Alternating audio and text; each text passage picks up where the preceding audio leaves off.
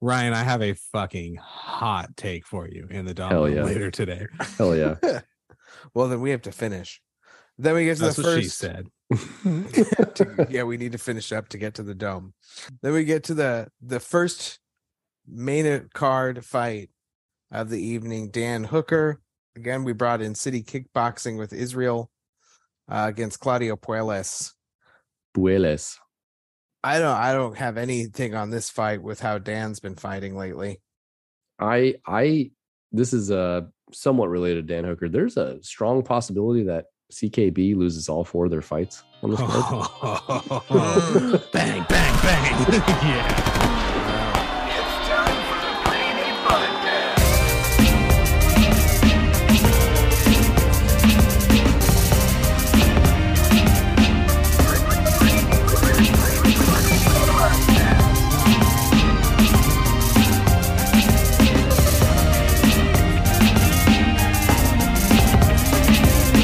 It's time for the Pretty Neat Podcast. Cain Velasquez was granted bail today, I saw that. which is good. Yeah. Yeah, he had to spend 8 months in fucking jail. It's been 8 months already. February, Yeah. man. Isn't that crazy? It Wow. does seem like That explains why the Cain Velasquez card sales have been improving on the eBay. He's been in the news today. it definitely, it's tough. So of course, he is being represented by Mark Garagos, who has quite the list of notable clients. Let's just run through a few of them, shall we? Okay. Travelers Insurance. Don't know if you've heard of them. Scottie Pippen, the most overrated basketball player of all time. Wow. Jussie Smollett. Wasn't he the guy who beat himself? No, he hired he's friends the to beat one. him up or something. I don't think he hired them, but he staged it to look he like. definitely did hire them. All right, I take that back. He definitely hired people to beat him up. Colin Kaepernick, Chris Brown, Oh, geez. 2 survivors of a tiger attack at the San Francisco Zoo. David Carradine, or his family anyway. Michael Jackson, Winona Ryder. Gary Condit, Congressman Gary Condit. Wow. He is also involved with Bill Clinton. No, well, sort of. Sorry. He represented Susan McDonald, who was convicted in the Whitewater scandal, who was a business partner of former President William, is it J. Clinton? Yeah, William Jefferson Clinton. Slick Willie, as I call him. Mark Garagos, that's quite the list. So from what I heard is people were saying he wasn't going to be able to get out. And then just the other day, I heard on a podcast that he actually, things were starting to look up for him. So that's good. A friend of ours, Aaron, a former coworker's cousin, I believe, was drunk at a bar one time and started mouthing off in Cain Velasquez's general direction. And this coworker of ours said, hey, not over there. That may well be the last thing you do. So now we know how true that was. Yeah, no understatement there. There's other things that happened in the sports world and in the pretty neat stuff that we like to talk about, aside from Cain Velasquez getting granted bail. Should we talk about him? okay. Do it.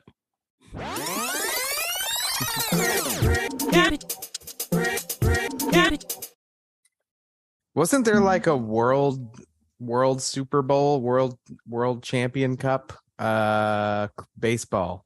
Yes, baseball. Houston, right? Yeah, much to Dom chagrin, the Houston Astros have won another World Series.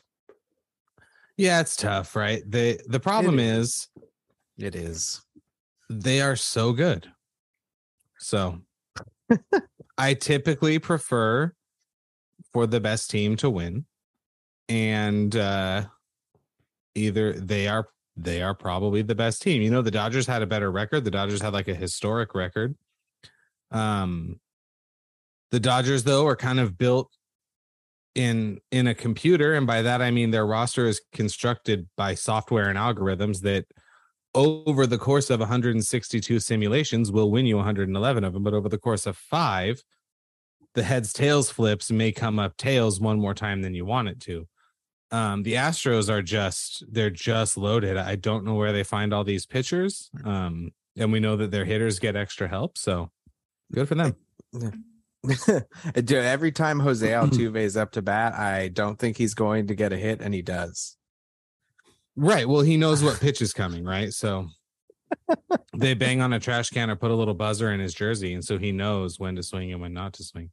Yeah. Hey, I'm not gonna argue it. We're in Houston. So I've been to every single Angels home opener since 2004. I think you guys know that, except for 2020. Dang, 18 years. Yeah, 18 consecutive. And this past spring they played the Astros, and we always go to a bar/restaurant across State College from Angel Stadium, and the waiter had a Jose Altuve jersey on. And I said, "Hey man, let me see the buzzer on the inside of that." And he goes, "Hey, you know we bang on trash cans." And he turned around and walked away. It's like, you know what? Lean into it. I support it. It's what I would say. Mm-hmm. Yeah, we don't do that anymore. We just bang on trash cans. That's awesome. Now they can like synchronize it to the boos against Ted Cruz in the crowd. I saw that was in the news local today of the parade through Houston, celebrating how it changes to booze once his part of the motorcade came around. That was funny. Related to this, Aaron Judge free agency, right? I mean, he's probably staying with the Yankees. It would probably make the most sense. They'll probably offer him the most money. But I've heard a lot of rumors about LA and San Francisco. Mm-hmm. And it would be insane, like ludicrous for the Dodgers to be like, yeah, we just signed Aaron Judge. It'd be nuts. I think that would be insane for the Dodgers. The Dodgers will only do it if it's a 3-year deal worth, I don't know, $50 million a season. Like they'll overpay per year to not have to commit to it 7, 8, 10, 12, 13 years for him. And that's kind of the way that's going to go if he's going to go to the Dodgers. I don't think teams will want to give him a max. Well, I mean, there is no max. I don't think teams are going to want to give him a very long-term deal. Cut to 6 weeks from now when the Angels give him 25 years and $784 million.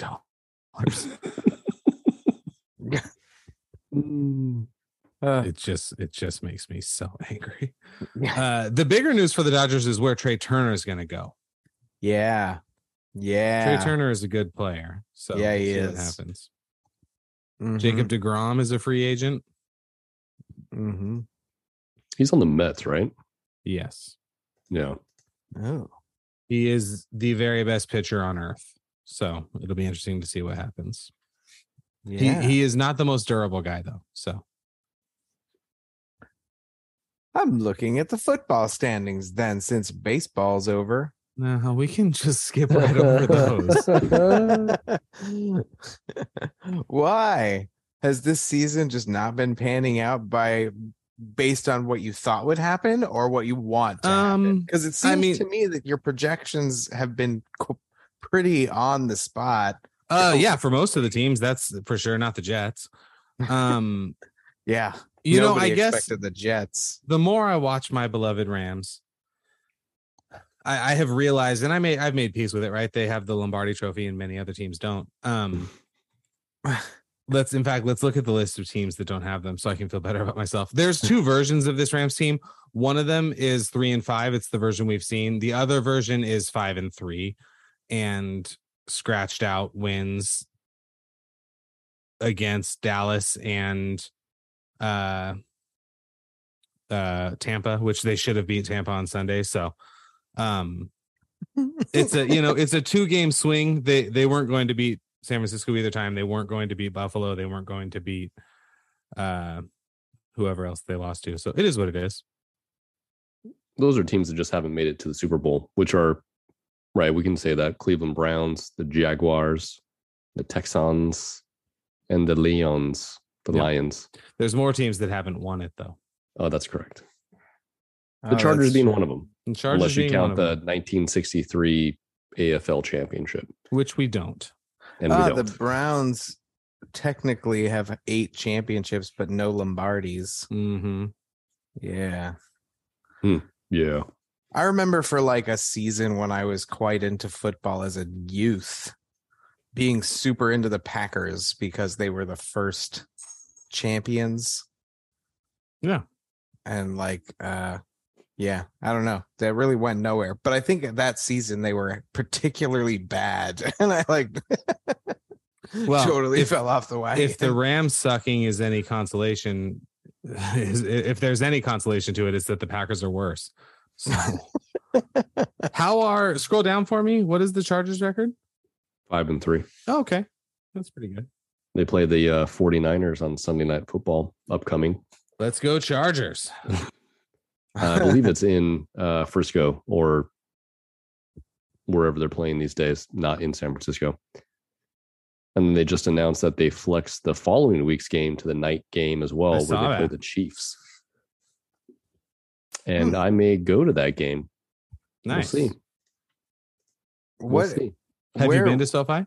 No, it was to be the first time. That's literally what I was going to ask, if you'd been to one of those games there before. No. That place is supposed to be amazing. So excited about the prospect. Nice. What else happened? So I don't watch hockey. I like to turn it on if it's on. ESPN Plus has hockey now, right? Yeah, the ESPN signed a big deal. They're televising a lot of NHL games. Yeah, I also get all the sports alerts, like on my phone and Apple TV and stuff. I've been seeing like empty net like 3 times a night. Have things just been incredibly competitive in the NHL this season, or is it just like, has there just been a couple of series or some shit, or am I just imagining it? I mean, there's a lot of parity. I mean, that's what professional sports do, right? Somebody gets an edge and then they emulate that. They have a season or so to kind of develop a game plan against it. If you take if you were to take the Kings, for example, right? They're playing 500 hockey right now. I'm pretty sure they're like 6-6, maybe 7-6, and then one overtime loss. 7-6-1. Yeah. Okay. So they're like right in the middle of where you would be for playoff contention, even though this is very, very early in the season. A couple teams that stand out. Obviously, Vegas is just smoking it right now. Ridiculous. Colorado 12-2. Yeah, they came out hot. Colorado's they're also champs. Loaded. Yeah. Yeah, they've also been really, really competitive since their inception. Well, and there's all kinds of stuff with that, but we don't have to get into it now.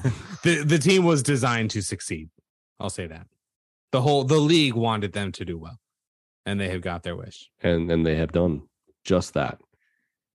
I really only really pay attention to the Kings. I'm following a couple of other storylines right now, like Alex Ovechkin, who plays for the Capitals. Yeah. He just broke Gordie Howe's record for the most goals with one team. I never thought this would happen, but there's like a strong possibility that he breaks Wayne Gretzky's all-time goal record, because I think he's 37 or 38, and he's good for like 30 to 40 goals a year. And he doesn't rack up assists. He's purely offensive dynamo. He's a huge motherfucker. He's built to age well because he's so durable. And I'm kind of sad about that. Why? Because I grew up That's an honest question. Yeah, I grew up watching the Kings, and when Gretzky got traded in like 1992, it was all Wayne Gretzky all the time. Watching him play, just the all-around game for him is his awareness on the ice and his ability to find like the correct play, similar to what maybe this is not an apt comparison, but like somewhat similarly to what LeBron does. Like he makes the correct play. He finds the open person. It's not about I'm gonna take over right now, even though LeBron, has to do that sometimes. Those are different circumstances. He has to put it into perspective. Wayne Gretzky has more assists than most all-time great NHL players have total points in their entire career. And Gretzky has 1,963 assists, and it will likely never be broken, because who has almost 2,000 assists? There are a few that have over 1,000 assists, and he has almost 2,000. Yeah, there's quite a few. He is more than 720. He is 724 assists ahead of the next guy. And it doesn't look like anyone on the list is even active. On the assist, you have to scroll. You have to scroll way down. Yeah, Patrick Kane is still playing. I think he's playing on the Edmonton Oilers now. I don't know. Oh, Ryan Getzlaf is on there, but he's 49th. He is 1,200 assists away. It is not going to happen for him. No, this is not going to happen for you, sir. And then you'd have to go. Obviously, Ovechkin's number 3 on the active list, or number 3 on the all-time list. Yeah, but he'll pass Gordie Howe this year. He'll pass Gordie Howe, and then it'll probably be a year or two, just depending on how many goals he scores this year. He is 106 away. Like it's just an inevitability. It's almost like watching LeBron. Like, yeah, he's going to break the scoring record this year. It's just a matter of how many games. Which is, I was just going to say, a lot of times in the sports conversations, I'm specifically talking to Aaron because Ryan, I know you know this.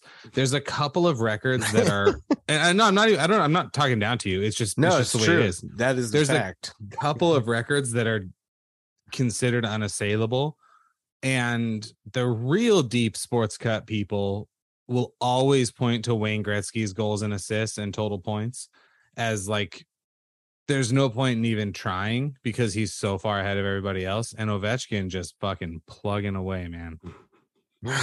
Stud too. I think it was 1993 or 1992 the San Jose Sharks were introduced to the league. Is that right?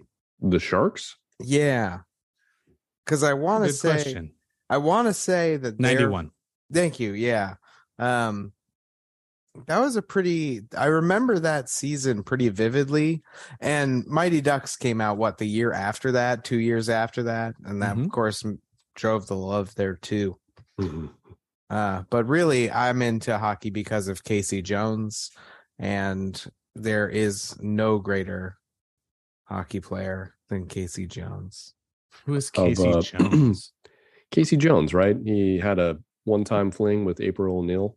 Yeah, very brief. Hung out with some oh my god, some Ninja Turtles of the team. I don't actually like the Ninja Turtles. We've talked about this. Yes, right? we did talk about this. Yeah, I don't like the Ninja Turtles, so I didn't catch that reference. I thought it was who's the guy that shoots the knuckle puck? I like him. Oh man, Keenan. Yeah, but who's Thompson. Thompson? Yeah, what's the character's name though? Oh, I don't know. Oh, I don't remember either. All right, it's knuckle puck time. It doesn't matter. I like the one. Is it Mighty Ducks 2 where they play for Team USA for some reason? Yeah, that's where the guy comes in with the knuckle puck. The best hockey option we have is a bunch of kids in Orange County playing roller skate hockey in the street. You got to come save America, guys. And they had to go defeat some Vikings from the Icelandic Iceland. team. That's right. Yes. Yeah. Yeah, but Iceland is very green, and Greenland is covered in ice. I learned that from their date night. That's right. The very, very tall, very out of that gentleman's league female staffer on the Iceland team. Right. It was Emilio Estevez who Yes. let us remind everybody is just a very small Martin Sheen and like a super tall Nordic model. Yeah. It just think she didn't said- work. I think it's what she says, like Greenland is covered in ice and Iceland is very nice. Yes, like that's the Who thing. won the Stanley Cup last year? The Avalanche, Colorado. That's right. Yeah. So a couple things. Colorado's team names or the NHL's teams have some of the best team names. And the Stanley Cup is far and away the coolest trophy. It's not even close. The most historic as well. Yeah. And man, And the live NBA is fun, live NFL is fun, but live NHL is right there if you can go to a game. Yeah. And I would recommend, if you're in SoCal, go to Crypto, go see a Kings game. Do not go No. to the Pond because the stadium is far superior in LA. Well, I guess it depends on where you are. First of all, calling it the crypto.com arena is fucking stupid. And what's That's what going it to is. happen when crypto.com loses the money to pay for that? I don't know. We'll find out. It should go back to Staples. Staples should be like, should. hey, I agree. welcome back. I think it just depends on where you are. I'd much rather drive to Anaheim than to downtown LA from here. The drive, okay, is one thing. If you're talking about the experience in the arena, No, Yeah. it's not even close. you're saying I'd rather drive to Anaheim. Okay, I would also rather drive to Anaheim. However, if you want to have the best type of NHL experience, you're going to crypto.com and you're getting in the premium seats where you have your own server. My parents, fun fact, were at the very first ever event held in that arena. Really? Yeah. At Why, when it was Staples? When it was Staples. Hmm. Do you know who it was? Taylor Swift? Celine Dion. No and no. Prince. Bruce Springsteen. Okay. Man, The that was boss. my next guess. After Peter Frampton. Dude, did we have a discussion of like best venue in I've your seen opinion? Peter Frampton live. Just fun fact. It's Yeah. hard because Nice. I have not been to enough venues to tell you. There's I was gonna say, like, what's tons all over the country that I haven't been to. I couldn't. Yeah, that's a thing. That's an added value proposition to being a UFC fan is the fact that it travels. Yes. I appreciate that it's a traveling organization, although I like the regular events from the Apex as well. We've had that chat. Ryan, And, what is the best arena you've been to or venue you've been to for a sporting event? I've been to quite a few. The one that's really standing out in my mind right now is the stadium the Seahawks play at. Oh, We traveled up there to move my brother-in-law up a few years back, and just I remember coincidentally that. enough, the Chargers were playing the Seahawks. So we got tickets. It's right next to the baseball stadium, like Mhm. right next to it. So they have a great like downtown section. Everything is like is sealed off, for lack of a better term. They have all this activity going on downtown, and then once you get into the stadium, you have like all these different things that you can go see. There's multiple tiers. The vending was like far superior to what I was more accustomed to, which was Qualcomm in San Diego when it was still in existence, sure. which was just, the shittiest of the shit. It was the second oldest stadium before it was, torn to pieces. Yeah. And The it was only just- one I've seen a game at. They didn't have to tear it to pieces. They just let it fall down. they just let age and Father Time do its thing. You know that History Channel show Life After People? Yes, They film I it do there. know that show. Yeah. But that one stands out. Been to Vegas. I have not been to a Golden Knights game. However, I hear from my father-in-law that going to a Golden Knights game in Vegas is like quite the production.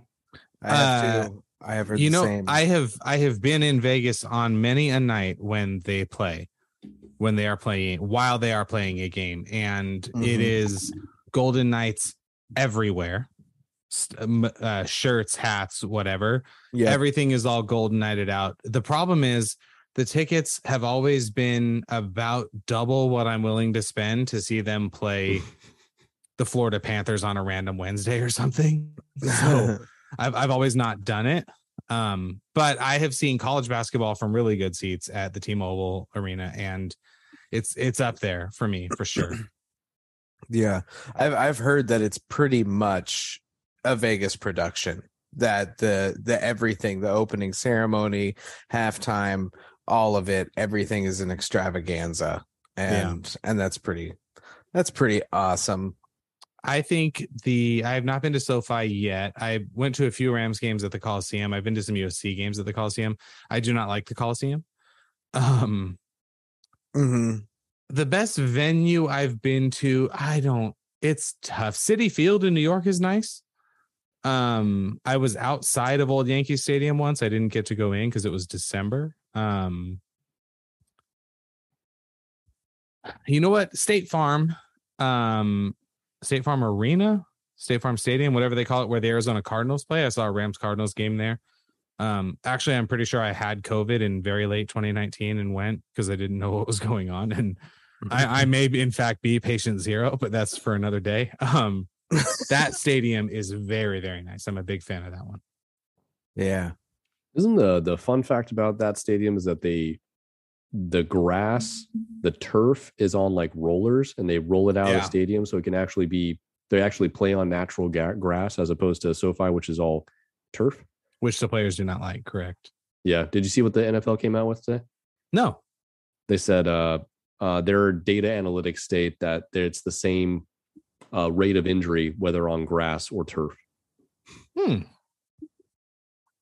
Interesting. This is also the league that says that concussions are not a thing. Oh. I don't know what you're talking about. This guy is just a little dizzy. You know what? I think American Airlines Center in Dallas. I've been there twice now, and both times great experiences. And I mean, I'm thinking about the Frank Irwin Center in Austin, where we saw a UFC fight night, which was really cool.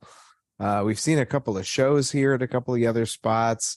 I saw a Charger Viking game at Qualcomm when I was younger. Been to a number of baseball games, but none really. That's a good one, dude. Petco. That's a good stadium. Petco is right up there for sure. Yeah, and baseball parks are like, they're kind of in a different thing. But American Airlines Center, the seats we had were just like more comfortable than other places, you know. I mean, that's an important piece of the stadium experience, is having a comfortable seat. You need to be able to see. Yeah. And your ass has to not hurt. And so you have to not feel like you're in a sardine can. Yeah, that's why I say like the pond, as we refer to it, or the Honda Center. I don't like it because the seats are way too close together. Yeah. And if you're crushed. If you're not, a petite individual, you're right on top of the next person sitting next to you. And if you don't know that person, it's like, hey, dude, we're inside of each other for today. Yeah. My arm's going to be inside your inner thigh. If you don't mind. Do you want to like go out after this, or? Petco is great. I am biased, but Angel Stadium, for as old as it is also a good baseball experience. Yeah. Not from a quality of the team standpoint, from a day at a baseball stadium standpoint. Yeah. I've sat all over that place, and I agree. Every time I've been there, it's been fun. Yeah. First base side, third base side, outfield, upper deck. It's all been fun. Mm-hmm. Yeah, I like that. I like Angel Stadium as well. You remember that time we went to the Kings game and got sloshed? Well, that was a Ducks game. It was a Duck. Oh, yeah, you're right. See, because that was corporate tickets when you were working for another provider. That was fun. I made this for our Instagram. Prior to the 2016 Olympics, I saw Team USA play China in basketball at Staples Center. Ooh. And that was one of the 3 drunkest I've ever been in my life. Top 3. Wow. It was aggressive, you guys. And I regret it because I have been very drunk on many occasions in my life. Almost never has it not been on purpose. And that time truly wasn't on purpose. It just sort of happened. Did somebody slip something into your drink and you just went into a stupor? No. We went to, I was with a good buddy of mine. We went to a restaurant that he knew, a Korean barbecue spot that was fucking great. He had lived in LA for many years and he kind of knew the people. So we were sitting kind of near the bar, but not at the bar. And the bartender started sending over drinks. It was way before the game. So I was like, this is totally fine. I can have a couple of these. It'll be cool. We get in the lift. We go back to where Staples is, and they're not letting people in yet. So we decide we're going to go to the Yard House that's right there and keep drinking. Yes. So that's what we did. Then we get inside, and this was the kicker, it turns out. We go to, at the time, it was like the DraftKings bar. I don't know what it is now. And I order 2 drinks, and the guy, some whiskey drink, and the guy poured him huge and poured him heavy too. And then he was like, "Oh, I messed this one up. Just take that, and here's another one." And so I kill both of those. It just, sometimes the stars align. I lost him. We went to get pizza after, and I walked like 3 streets over and sat down on a bench. I have no idea how long I was there. And I came to and looked at my phone, and he's calling me. He's like, "Where the fuck are you?" And I'm like, "Dude, honestly, I don't know." I went into, because there's a restaurant there that has an adjoining bathroom with the other restaurant. And I went into the one bathroom and got confused and went out into the other restaurant. And from there, it was like, I don't know where I am and no one can help me. I need an adult, It was one of those nights. Yeah. Oh God, somebody please help me. I don't know where I am. Hey, real quick, before we talk UFC. I was 33. Real quick. Dom, what's your take on the Colts firing their coach and hiring their former All-Pro, I don't know if he's in the Hall of Fame yet, Jeff Saturday, who was an NFL analyst, has never coached anything beyond prep league, to be their interim coach for the rest of the year? Okay, so he wasn't on their staff already. No, he was an analyst for on ESPN. Got it. So my take on the Colts coaching situation is I did not understand why everyone was making such a big deal out of it. The Colts are not a contender. Nobody cares if they fire their coach or who they replace him with. I think I assumed that Jeff Saturday was on the staff already. The fact that they literally pulled him off of an ESPN desk, and it's wild. That's a little more wild. And then their assistant quarterbacks coach / passing game specialist, Parks Frazier, that's a wonderful fucking name, is going to call the plays on offense. It's interesting because this ESPN article is saying he's a big time data analyst. All these teams are trying to find the next Sean McVay, right? They're trying to find the next Kyle Shanahan. They're trying to find the next sort of young, whatever, right? Breath of fresh air. Even the Chargers hired Brandon Staley from the Rams, who got him from Denver, right? Mm-hmm. The sort of the spirit of NFL coaching is shifting away from the guy in his 60s more to the guy in his late 30s. So what do you make of it? I don't really. So it starts with this, right? Frank Wright, he gets fired. But prior to that, the week prior, they fired their offensive coordinator. Why is that a big deal? Well, their offensive coordinator didn't call the plays. Frank Wright did, the head coach. So they fired the offensive coordinator for their offensive woes. And then they bring in their backup rookie quarterback and bench Matt Ryan.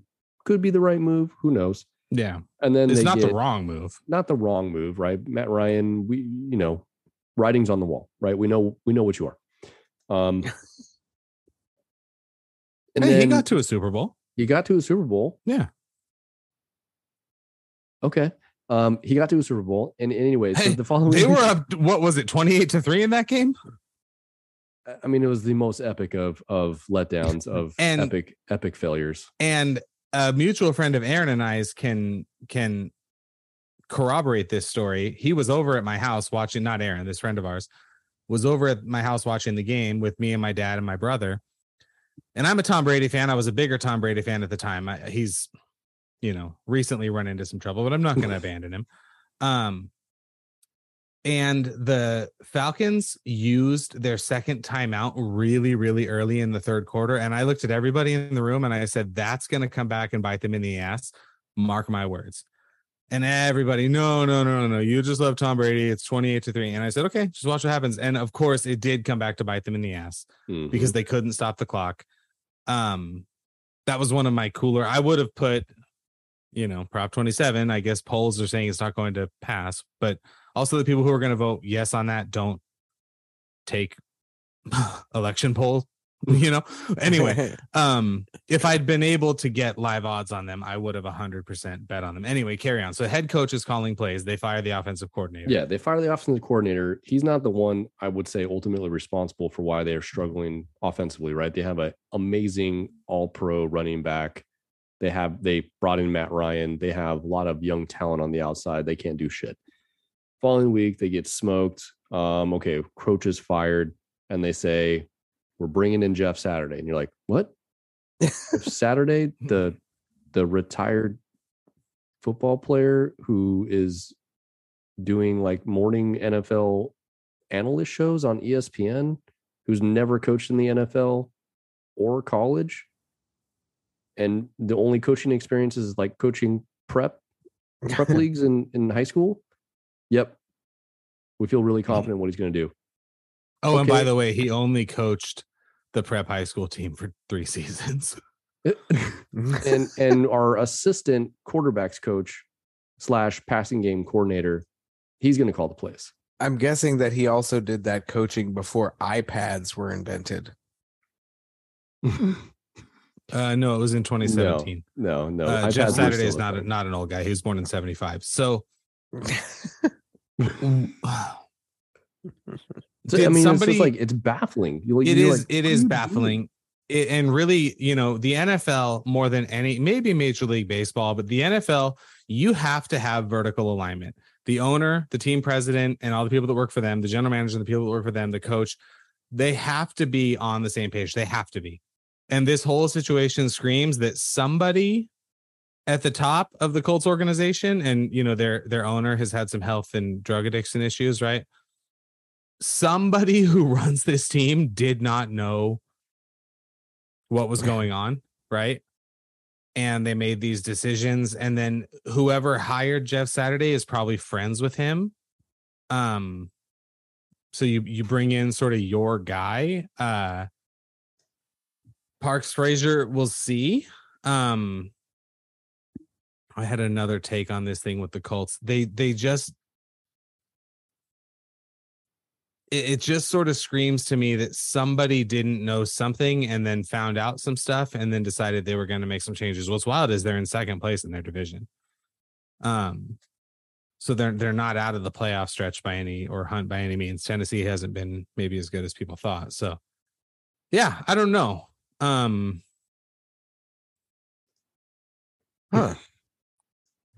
It is weird. It's just one of the strangest things you're going to see in the NFL, where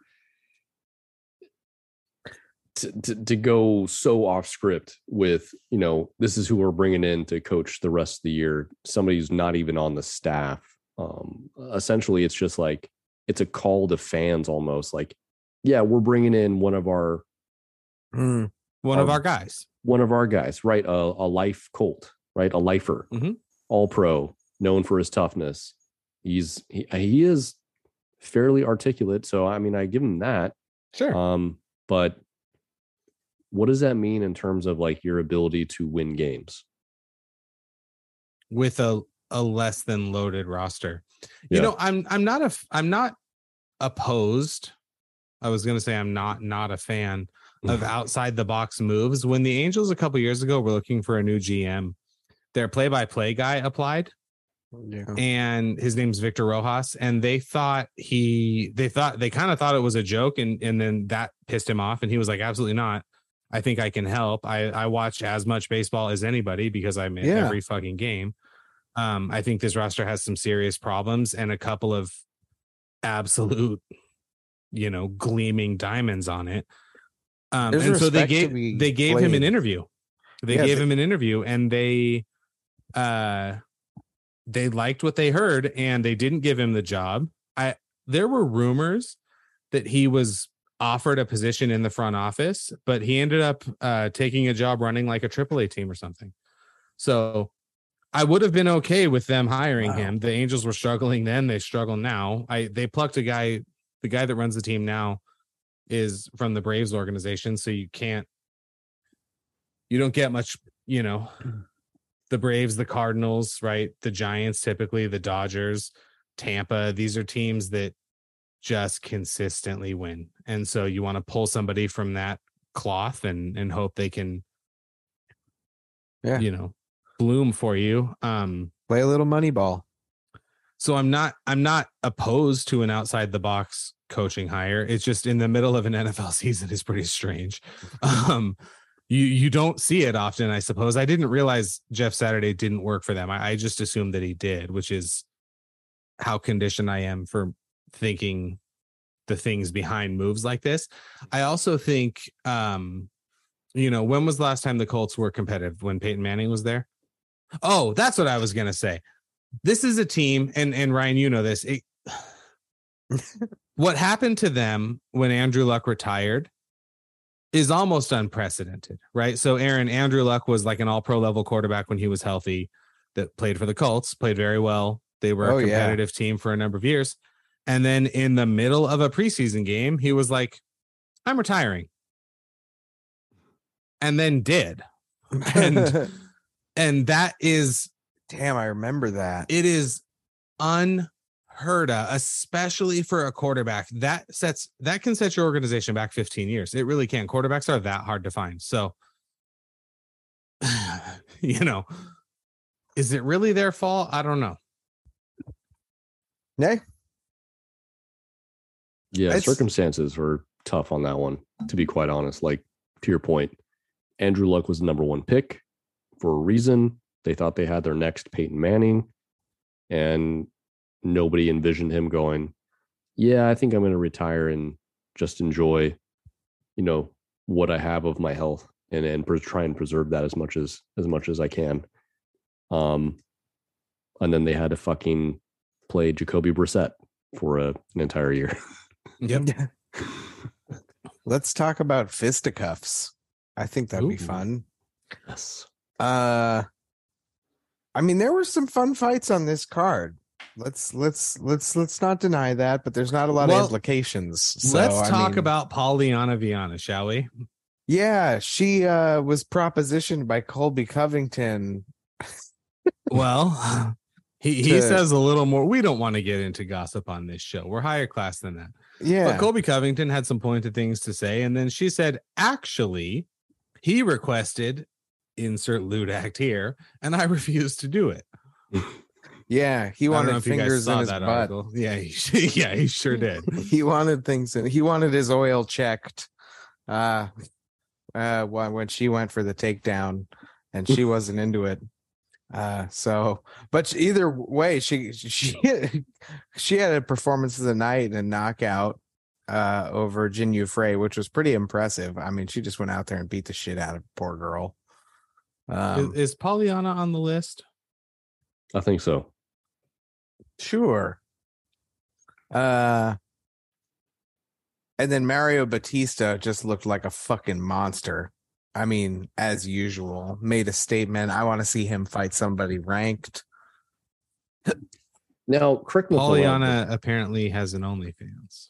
Oh, wasn't Mario fighting Benito, and it's like the first time he had fought in like 3 years, like due to injury.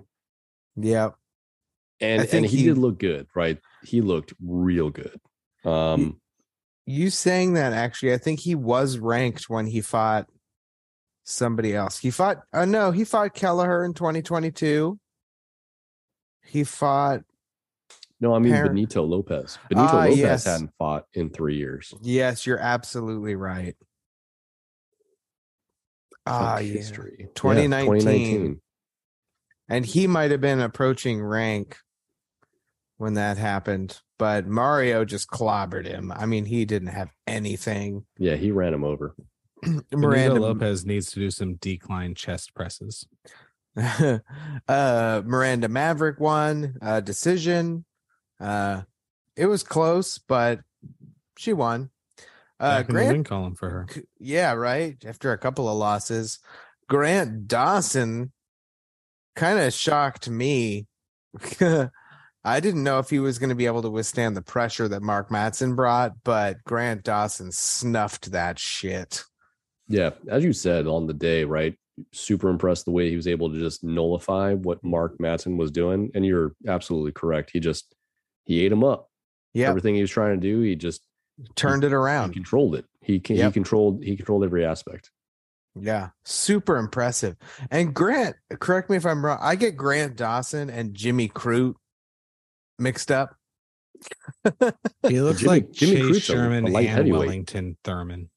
Oh, I know. They're definitely different people, but I just I get them mixed up. So I'm sorry if I do that. Dawson, I thought had been knocked out at some point, but I'm thinking of somebody else. Anyway, still an entertaining fight. And now the Tagir Ulanbekov and Nate Maness fight. Mm-hmm. It went how everybody kind of said it was going. And you have the Iron Turtle, who won via TKO against Derek Minner. So let's talk about that one. But that's that not the Iron fight, Turtle. Oh yeah, you're right. That's not Shyalan Nierenbike, not that. But this fight has to be talked about. Yes, it does. There's some. This is crazy. Could you want to elaborate on this, on what's going on with this fight? Because it's Are you cool. talking to me? Yeah. I will do it as best I can, and either of you feel free to, and in fact, please do jump in. So I always understood sports betting to have some sort of overseer. And I have, in fact, told people who are not familiar with it, like someone like me couldn't just walk up and plunk 50 grand down on some random fight without it raising a flag. Mm-hmm. And then I spent and continue to spend a lot of time at sports books. And I started to wonder, maybe that doesn't actually happen because a lot of people bet on a lot of games. But no, it definitely does happen. Yeah. And so a bunch of money came in late on Nerdenbike, specifically to win in the first round. Yes. And it did raise some flags. Now, what I didn't know is that Overseer, which is a commission, I guess there's a couple of them that has a name. They don't actually have any legal authority.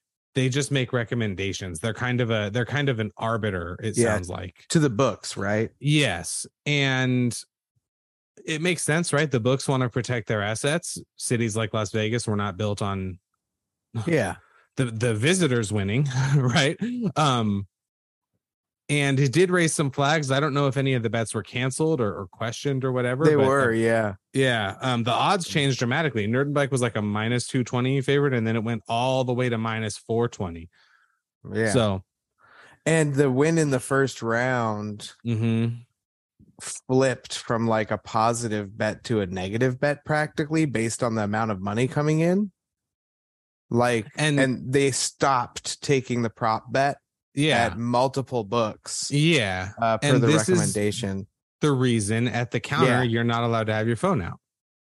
Yeah, because it definitely. I don't know if the fix was in. It doesn't seem like Minner took a dive, but his coach, who runs a gambling podcast and apparently a paid gambling Discord server, it does seem like the word got out that he was pretty gravely injured. And if you think about it, like just 1 week ago. If it's what's happened with TJ, it's the same. I was just going to say, if I'd have known that TJ had a dislocated shoulder, 20 times in training camp, I might have gotten in the fucking car and driven there to put money on Aljamain, right? Like, yeah. And to finish the fight when a lot of people wouldn't think that Correct. Wouldn't be like we thought that was going to be a 5-round war of two really tough guys, and it wasn't because TJ had one less arm, and in this fight Derek Minner had one less leg. And after the first kick he threw, he went down. Like he went down from the injury and was finished off on the ground. And like, so all that late money coming in all at once was that it had leaked somewhere that he was severely injured. And the minute it went to the ground, it was over. And to go one step further, a couple days before that, the UFC instituted a rule that fighters and their coaches cannot bet on fights. So that raises the question, how long has this been going on? This sort of thing, and maybe just under the radar. Now, listen, was Cerrone fighting injured when he fought Cowboy? I don't know. I love Dana White, but he does, at least I think his story anyway, is he has some ties to organized crime from Boston. Of course, gambling in general, right, has ties to organized crime. That I heard someone say the other day, the mob's best trick has been convincing people that they've disappeared. You know, I don't know. Hey, you know, the other thing too, when you're the NBA, when you're the UFC, you get a lot, and in fact, most of these big leagues, and the UFC is no exception to this, do a good job kind of controlling that sort of thing. So I work at a big high school. We're way bigger than the other two in the city. We're the biggest in the area. Our football team competes in the highest level of CIF around here. You know, there's several thousand people at the games, etc. And every time I go to a football game, there's a bunch of people walking around with our school's gear on. And I'm always kind of like, who are you? What are you like? Like, it's not like parents and people in the stands. It's people who manage to get onto the track and onto the field. And I'm just always like, who? I don't like literally just fans. No, I don't know who they are. They're just kind of people who are associated with the school in some way. And we're just a high school, right? We're just a public high school. So if we deal with that, what do you guys think the UFC deals with? So the idea that somebody at the PI, whether they're supposed to be there or not, or they're just kind of hanging out, maybe they're some third coach's friend for somebody who's on the undercard, and they hear, oh man, Minner is hurt. I'm surprised they're letting him fight. It could get out that way. Absolutely, it could. Honestly, the fact that this doesn't happen more is a little shocking to me. Yeah. And like you said, maybe it did, and we just haven't heard about it. Maybe. Yeah. You know who wasn't happy during the main event this past Friday was anybody who was betting on Daniel Rodriguez live. Because he looked pretty good the first 2 rounds. Okay. But Neil Magny, man, he's awesome. He's just a thing. I always forget that he broke GSP's win record for like consecutive wins at welterweight before losing. I think it was to Lawler or somebody like that. But man, Magny, you look good. Nothing wrong with it. I want to see him fight some more. I mean, welterweight, I couldn't think of who we should fight next, but hey, I'm in. I liked it. And then Amanda Lemos, man, lots of power. This was a power beating accuracy to me because Amanda took some shots, but still she put Marina out on her feet in the 3rd round. And some people would say it was an early stoppage. I think this was an appropriate stoppage. I'm happy for strawweight contender. So she moves up to 3rd. You think she gets a shot at Carla or Zhang, whoever loses, or Rose? Rose. I'd like to see Rose fight one of these two. Or what's her nuts? No, wait, she moved to flyweight. Who am I thinking of, Ryan? Jessica Andrade? Yes. Yeah, who slammed Rose. She's still ranked number 3 as a strawweight. Oh. Her last fight was at flyweight, but prior to that, she had moved back down. So it's Honestly, UFC's it's website confusing. has her at 4 at strawweight and 6 Ah. at flyweight. Huh. Well, yeah, I could see then. I would like to see Lemos fight Rose next, and I Sure. think that would get announced probably pretty quickly. I feel like they should announce what they're going to do with Rose coming up soon. Yeah, we're coming up on a year since we've seen her, right? Yeah, right. It's been insane. No. We saw her in May. Sorry. Yeah. That's still a while. Yep. Let's talk about UFC 281. The big one. And now it's time for the Pretty Neat Podcast Picks.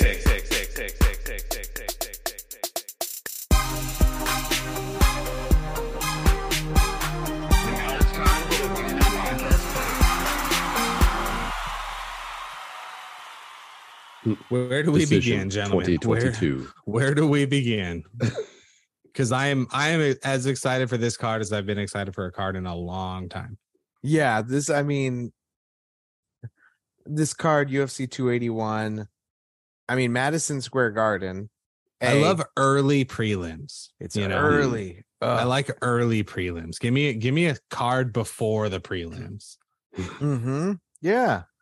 And I mean, Carolina Kowalkiewicz is going to be exciting. Come on, let's go.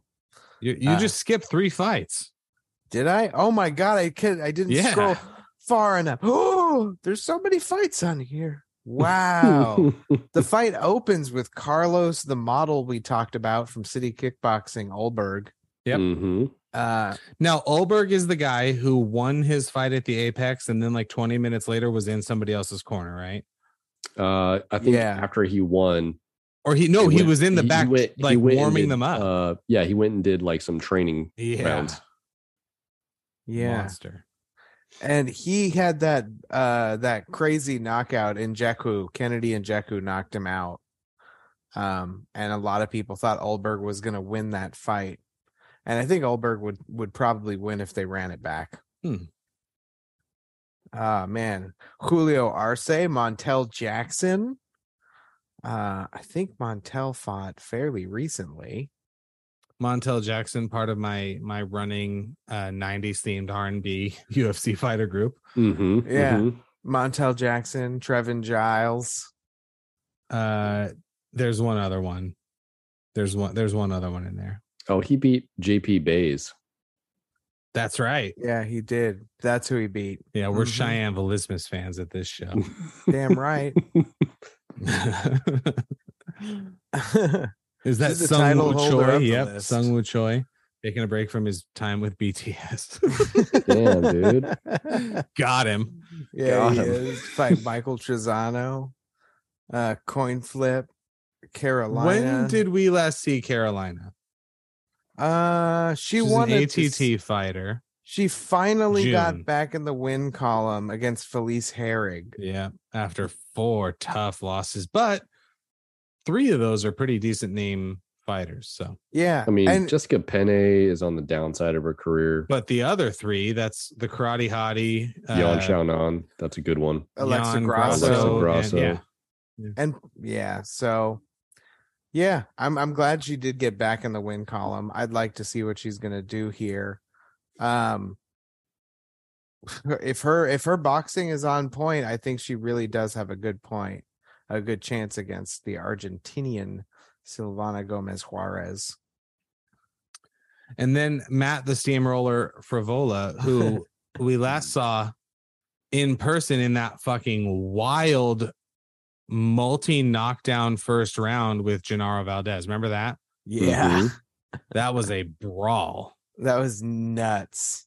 It was good to see him come back, though, after the 10-second fight with Terrence McKinney. Terrence McKinney is a beast. Yeah. I like when Matt is he Frivola. coming? Oh, wait. Never mind. I still think Matt Frivola looks like Baby Dylan when he was Baby Dylan. But Baby Dylan is not a baby anymore. He's a man. Then you get into the regular prelims, which start at 4 p.m. PST. Is that right? Yeah. No, this is Central, so that would be 5 p.m. Yeah, 5 p.m. Yep. And I mean, Andre Petrosky and Wellington Turman, like right off the bat, is a great fight. Fuck Wellington Turman for the eye pokes on Sam Alvey. Yeah. Hey, you're right about that. but this slate of prelims is better than the last 2 fight nights. Yeah. So, for what that's worth. You're definitely not wrong. That's for sure. I'm having a hard time trying to understand why Aaron Blanchfield is a minus 380 against Molly McCann. So I heard this described yesterday as a very tough matchup for Meatball. Why? I don't know. Who described it that way? No free shout outs on this show. It was another show. I'm not gonna knock it, and we'll see if she needs Patty. Patty will be there, I'm sure, rooting, or at least in her corner. I have been preparing for you to say that all day, and I am just so angry. Why? Because it does not matter if Patty Pimblett is in her corner. That has zero effect on this fight. Hey, maybe they're best friends. It doesn't matter. Yeah, it didn't hurt Khabib when his dad wasn't there. I want to look at Aaron Blanchfield's record. Yeah, let's see her fight history. I am so over the Patty Pimblett experience. All right, so JJ Aldridge is not that good. She beat Miranda Maverick. See, now that's interesting because Maverick's kind of a thinker. So I wonder if they are concerned about the step up in competition for Molly, because she really hasn't fought anyone. Yeah, she just broke into the top 15. I mean, she's ranked what? She's ranked number 15. Yeah, Anna Goldie. Okay, that's a name. That Carolina fight. Yeah, you're right. You're right, Dom. Right? Yeah, you're right, Dom. There's the competition is now taking a huge step up with Aaron Blanchfield. Yeah. But Blanchfield having a win over Miranda Maverick. It's an appealing plus 310. I'll say that. It is. Yeah, I'd take a flyer on it.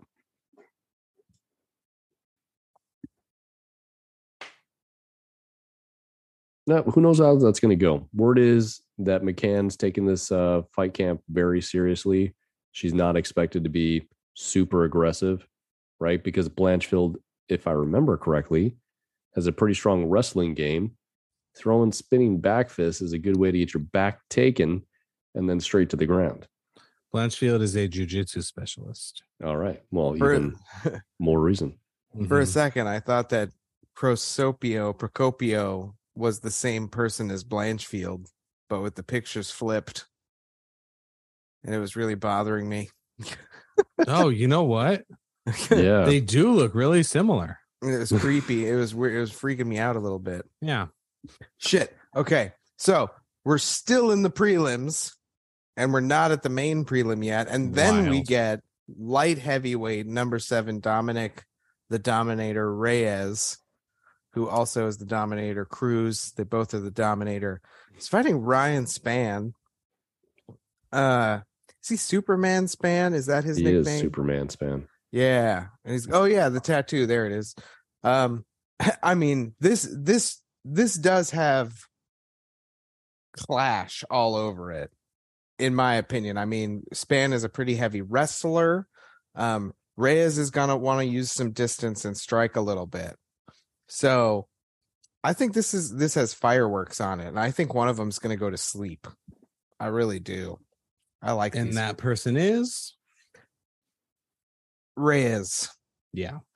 You know what? I think that Spann is going to be on the rise here. And I like Spann's grappling.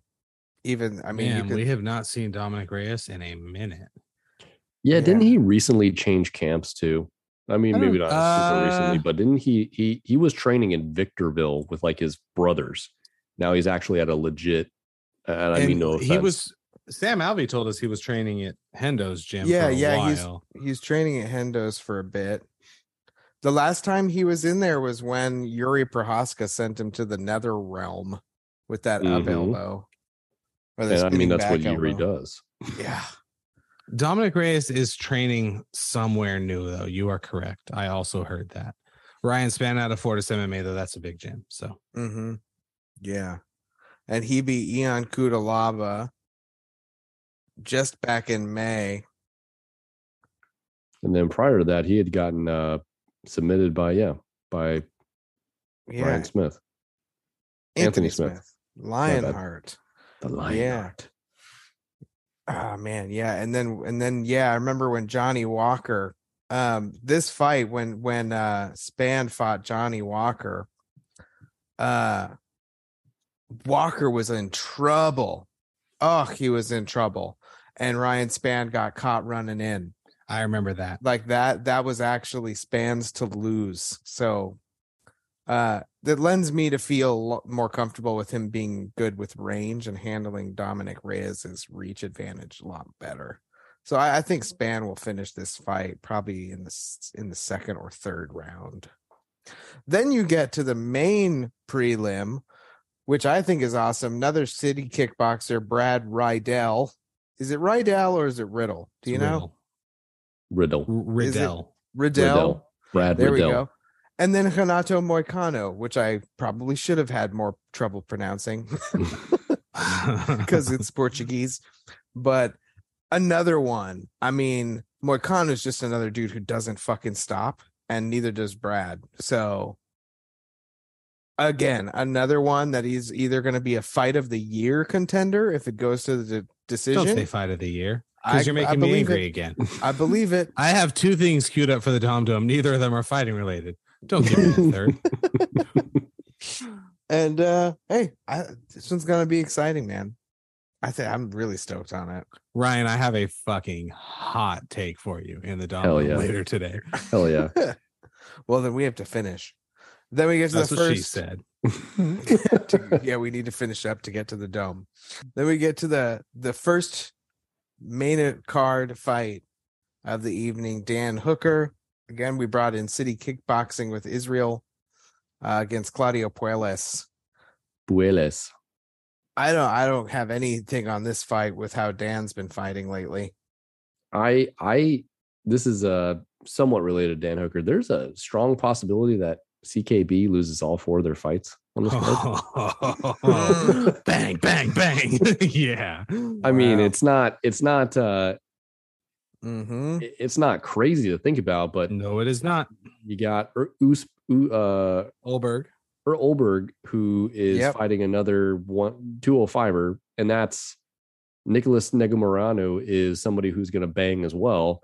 Could That's- definitely lose.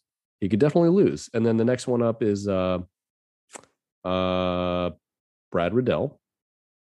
He's an underdog facing Hanato. Brad Riddell, very tough. Mhm. Hanato's going to want to take it to the ground. Yep. He'll have a definitive edge there. Especially could off see- his back. Oh yeah, I could see a finish in that. And then Dan Hooker, just God bless him, man. He's a man without he's a man without a weight division. We like Dan Hooker. We do. We love Hooker.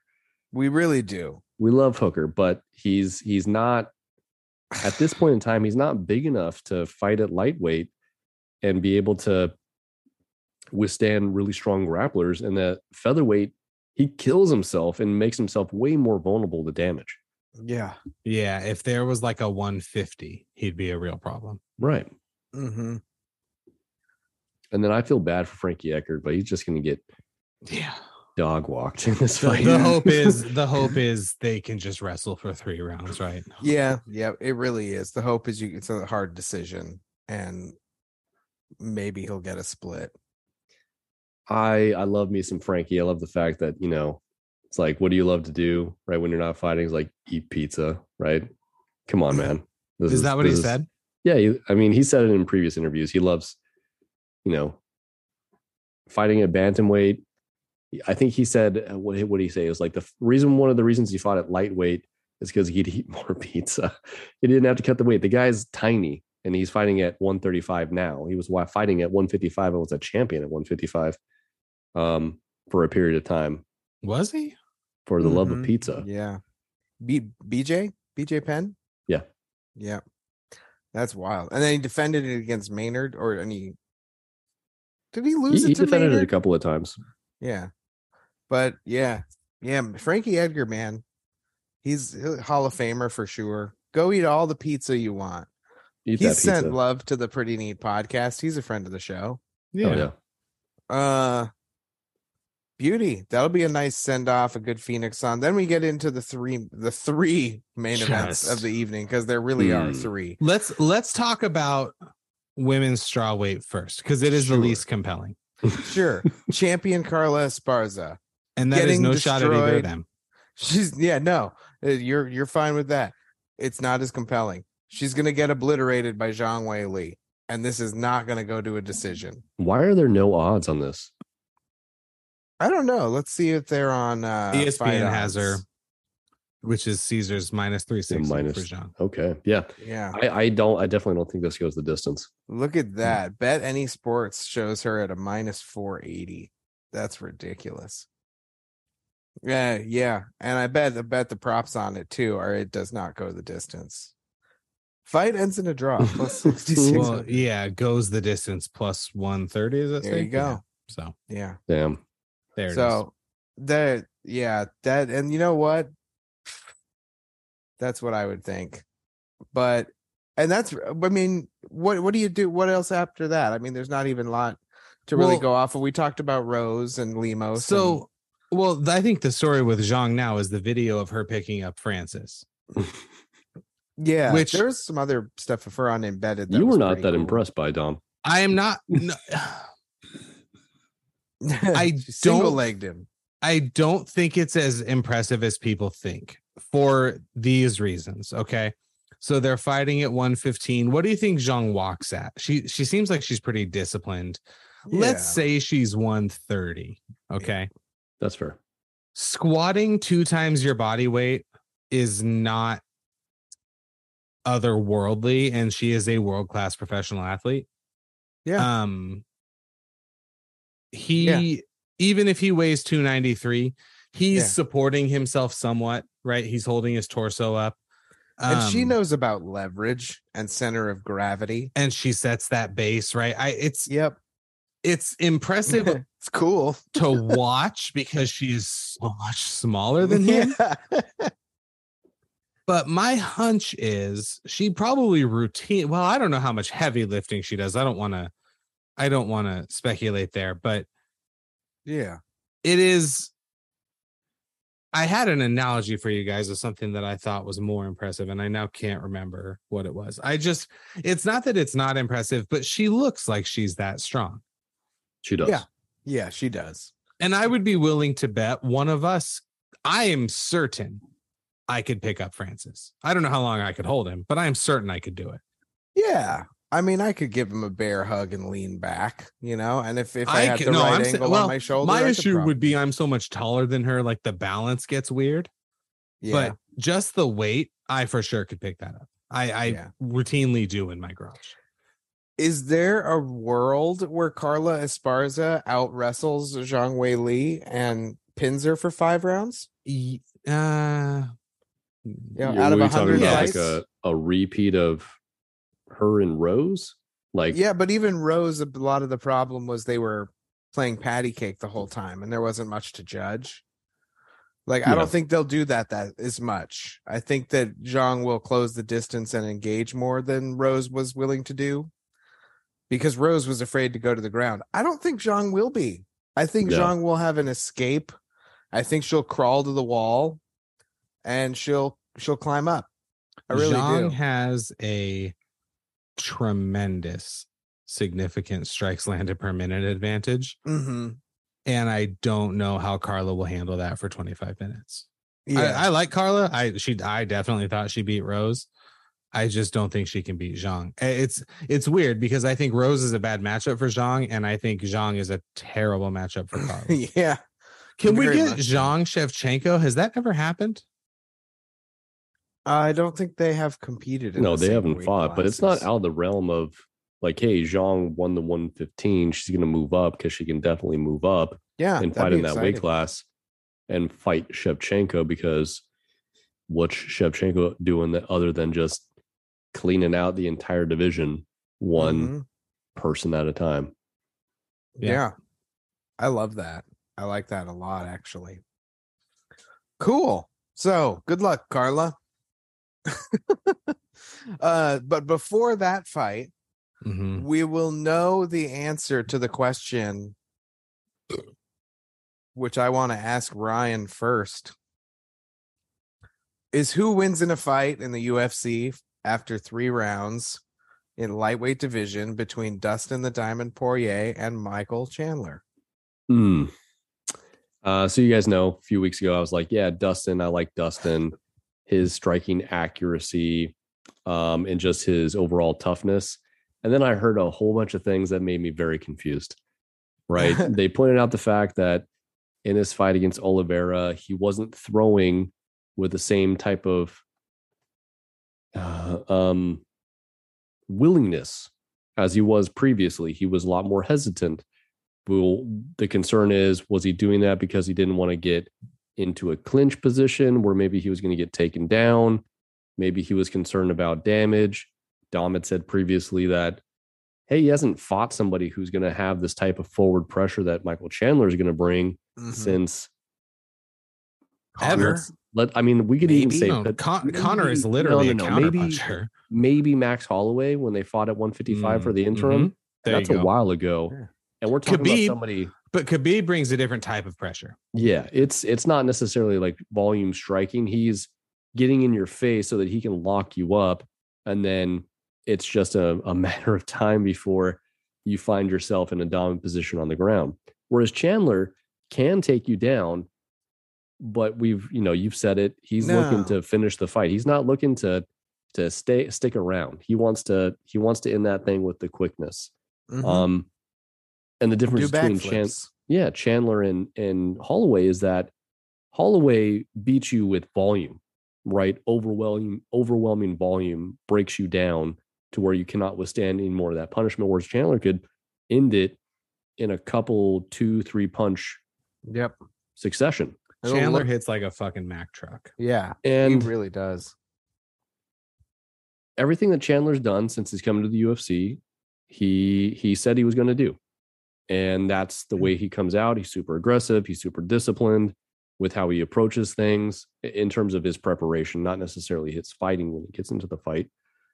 He can be a little wild at times. We saw that in the Gaethje fight.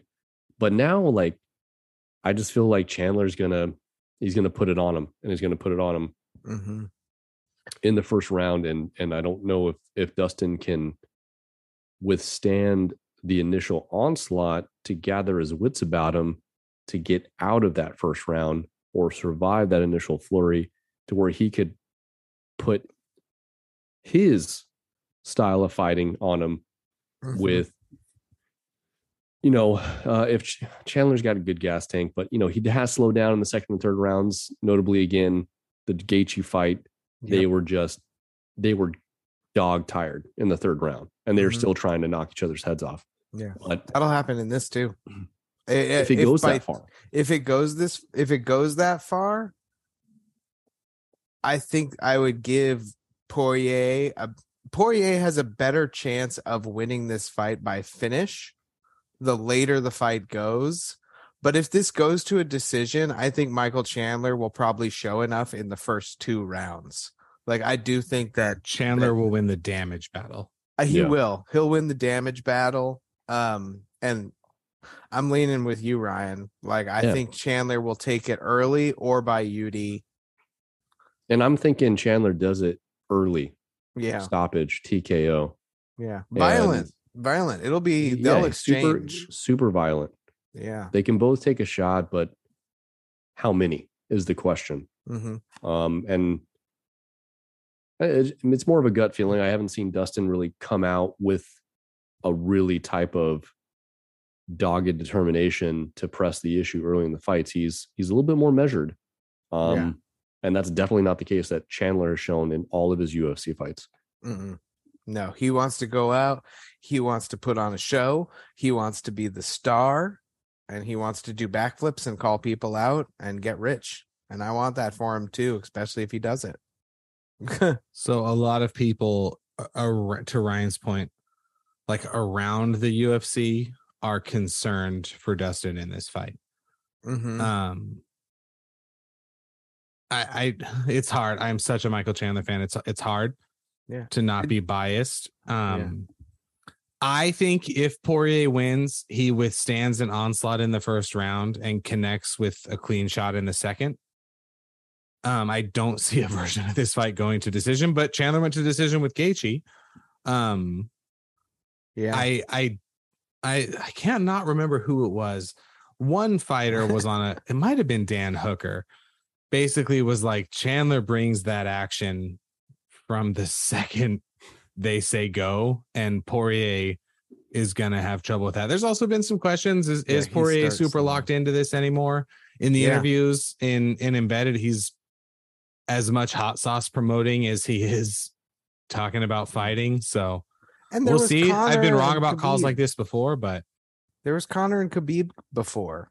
Also, like they were personal, like in a lot of ways. It almost feels like Dustin's window has closed, which is maybe not fair to say because he's second in lightweight, and you could make a simple argument that he should be fighting Makhachev next for the title.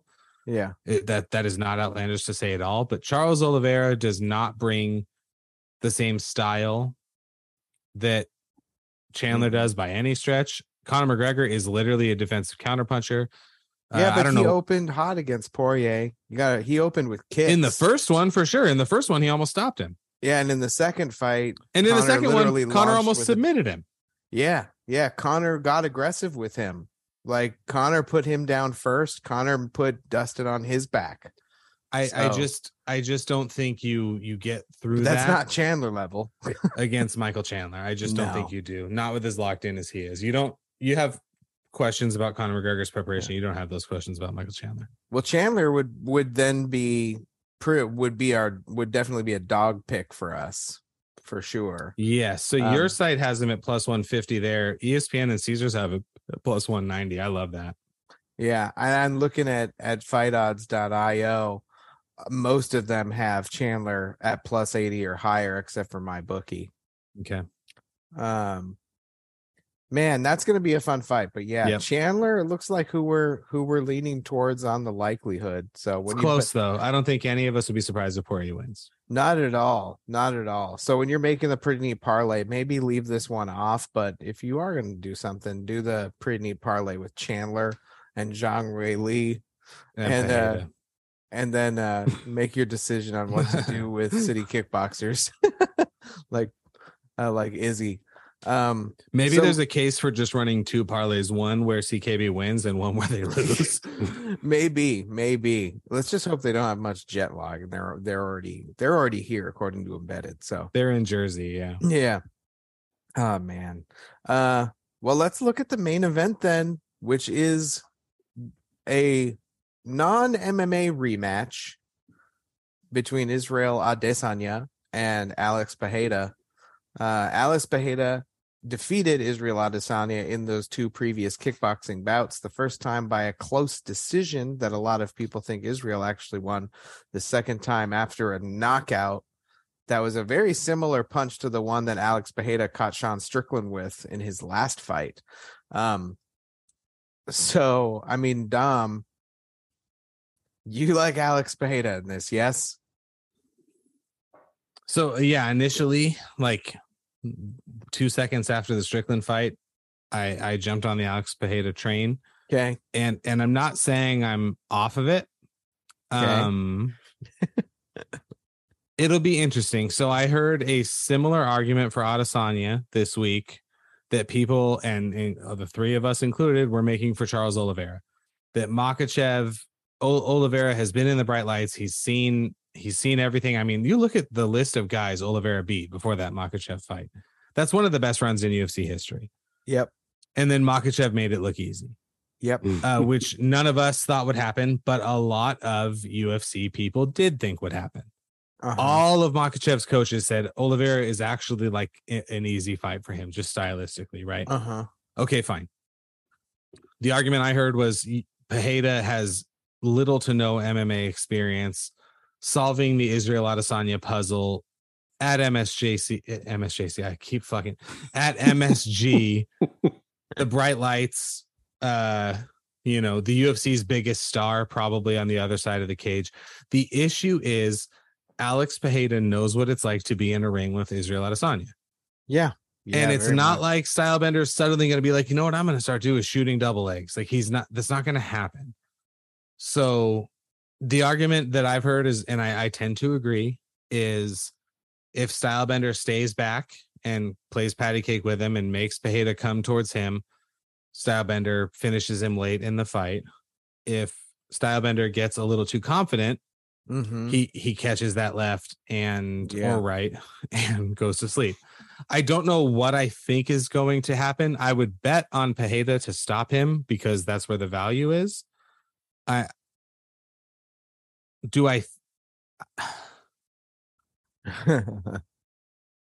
just don't know. The same argument, the same person making the argument then said that Alex Pereira could not beat Robert Whittaker, Jared Cannonier, Marvin Vettori, which I just think is so fucking crazy. Like, yes, he could. He's a different type of thing. He's not 24. He's 34, right? He's fought his whole life. Fucking look at him. He looks like a Street Fighter character. He does. It's not that Stylebender doesn't. He kind of, especially in that picture you have up there, he kind of does, but significant strikes landed per minute. It's a little bit inflated because Pereira has less fights, but 6.29 to Izzy's 3.93. His accuracy is 15, almost 16% better. Like there's just a lot of Stylebender plays a confident, in front of the camera, right? He plays a confident character. I think he's got to keep up this image. I still think that him losing and then the redemption arc in April or May when they fight again is a good one for the UFC from a storytelling perspective. But if I was him, I would be more concerned about this fight than I've been in a long time. And he has not necessarily been on the type of run that a guy like Charles Oliveira has. So you almost wonder, does he remember how to take it seriously? Which I know sounds crazy, but he does kind of have a tendency to fight to the level of his opponent. And I think if you try to play Pereira's game with him, you lose. There is a real possibility, though, that we see the absolute best version of Stylebender and we realize Pereira is not ready for this. But the line is so close. Yeah. So what about you, Ryan?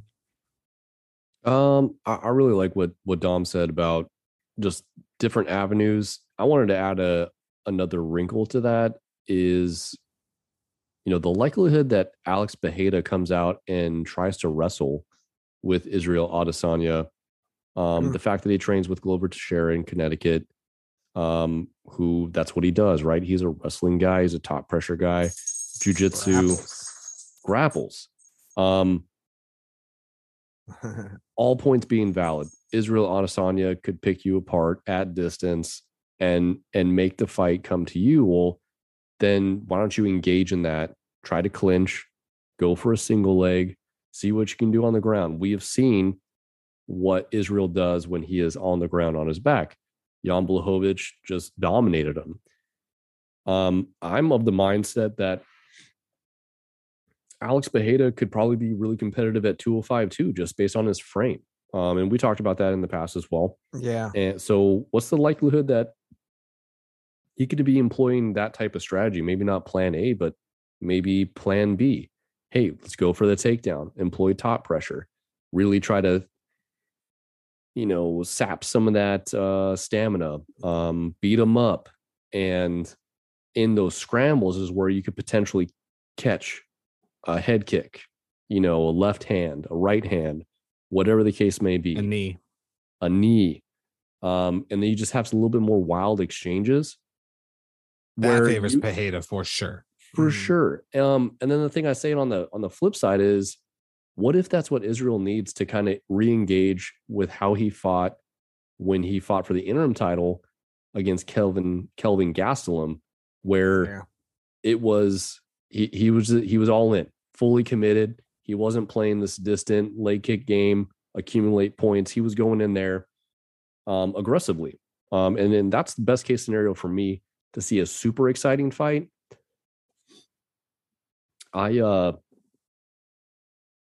I changed my course on this, and I think Alex Pereira could get the victory in this one. Really? Yeah, I think I So- like Pereira. I have two questions for both of you, I suppose, or a thought and a question. We saw Francis Ngannou against Cyril Gane have to go to plan B, right? 2 rounds in, he was not winning that fight, and Francis realized, I can't hit him. He's never going to get tired. We know that. So I've got to try the ground game. And I don't even think Cyril was expecting it. Alex Pereira's been training with Glover Teixeira. Is about as good on the ground as it gets. Yeah. So to Ryan's point, That might be the plan. that it's not a terrible plan B. Who between these two fighters has more paths to victory? I'd say Alex Pereira. I would say Alex Pereira. Yeah. I think that Adesanya has a very specific path to victory in this fight. And I actually kind of think it might be what he does. Maybe I have the weird hot take here in that I'm going to pick Adesanya. Well, saying Stylebender's going to win a fight is not a hot take. Yeah, That's I guess it's not, right? That's about as safe as it gets. That's a hot cake. Not that I disagree with you. It's just a pancake. It's nice. Yeah. It's tasty. There's nothing special about it. But I think Adesanya is going to be running around a lot. I think he's never going to be in Alex Pereira's range for any period of time longer than a nanosecond, and that'll be his primary game plan. Is if he has forward momentum, Adesanya is going to break in with some good elbows, with some aggressive elbows, not just jabs and combos. I think he's going to move in with lunges and get the fuck away. And then if Alex is moving in, he's going to run around. He's going to evade, touch him, and then either outpoint him and win a decision 3-2, because I still think he'll get caught a couple of times and probably lose a round or two, or he'll actually catch Alex Pereira lulling him into the later rounds. So like in the 4th round, mid to late, I could see him catching Alex Pereira and chasing him to the ground and TKO. Just because I think Alex Pereira will be the one who gets tired of having to try and force engagement with Adesanya, because I think Adesanya is going to be more sheepish than he was with Yoel Romero. Like, I don't think he's going to engage at all unless it is to move forward and through him to get away, or if it's getting away. Like, I don't think he's going to open engagement. I really don't. To that point, why would he? Yeah, he's the champ. Come and fucking take it. Yeah. Like I'm going to dance around and I'm going to pop you in the face with my jab. And if you don't knock me out, I'm going to take the belt. And I don't think Alex Pereira is going in here for a point fight. He's going in there to finish Adesanya somehow. And doing it on the ground is a reasonable way. I could see him going for like a Von Flue choke or something like that.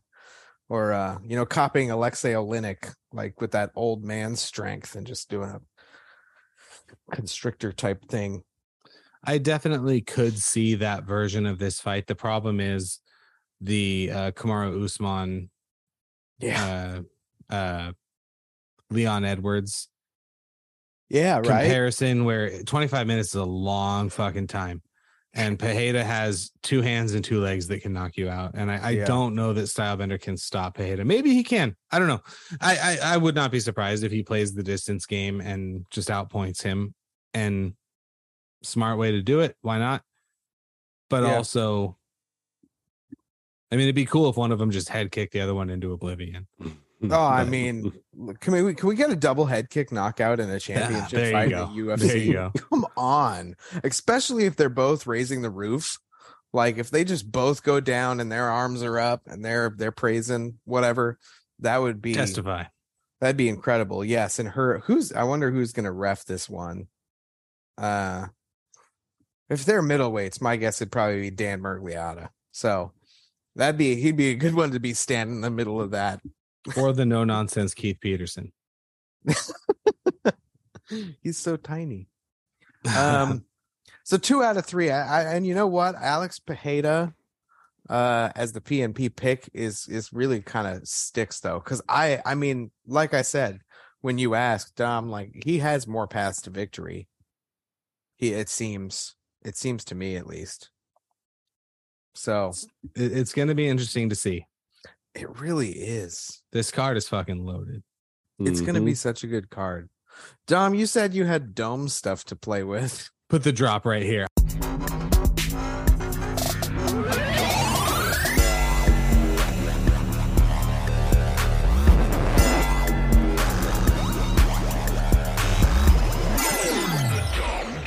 So last week we took the whole day. We went to Disneyland and started in California Adventure because they closed early. It was great. We get to Disneyland and I'm like, oh, this is cool. My daughter, she's 7, hit an absolute wall. So we get her lunch, not acting like herself. Well, she had a fever, has an ear infection. We had to leave. Not great. So we are going back on Thursdays, no school Friday, after work, and we'll be there probably till pretty close to when they close. And it got me thinking, Mr. Ryan, I think I read an article where somebody argued this, and I think I agree with them. You're gonna be annoyed. I think that Avengers Campus is better than Galaxy's Edge. Well, what's your initial reaction? I mean, my initial visceral reaction was like, that's fucking bullshit. Right. Like Galaxy's Edge is way fucking better. How dare you? The food is better. Where? Right? All you have is Pim's Test Kitchen in Avengers Campus. And shawarma, which is good. Yeah. Okay. Pim's Test Kitchen. Again, I'm not the biggest Disney food fan. That's probably the best. Now the Ronto wraps are good. Ronto wraps. You also have the other place. You have Blue Milk. You got the Toydarian Swirl. Okay. Which has all the tahini and also sweet flavors. I don't like the swirl, but I understand why it's popular. Okay. The blue and green milk is good, but you have the Pingo Doce, or however you say it. Over at Pim's Test Kitchen. Yeah, from the Hulk movies. Huh. You have better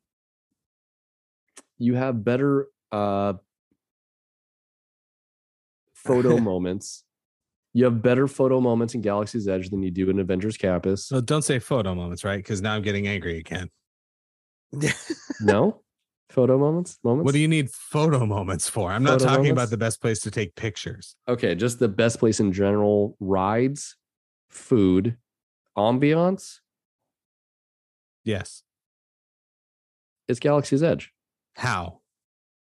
Okay, so they both have this thing where you walk into them, they start playing ambient music to get you. Both of them are like going to a different place. Correct. Yeah. Yes.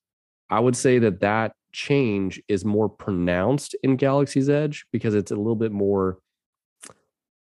Only because of where it's physically located. Correct. Whereas Avengers Campus is right in the middle of everything. It's still pretty open. Yeah. This may be more of a recency bias and people preferring Avengers Campus because it's newer. It's not that much newer though, but it is newer. Mm-hmm. I mean, it's actually technically years newer. They were just closed because of COVID, so it's you can't. I would rather ride.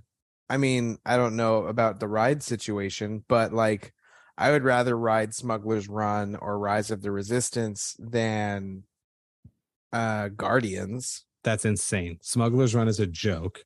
Not if you have good people on it. Smuggler's Run is dependent upon the people that go on it with you. I would, which is better, fundamentally flawed. With Marla and the Good Doctor in the engineer seats where you don't have to do any work, it is buttons. The best thing ever.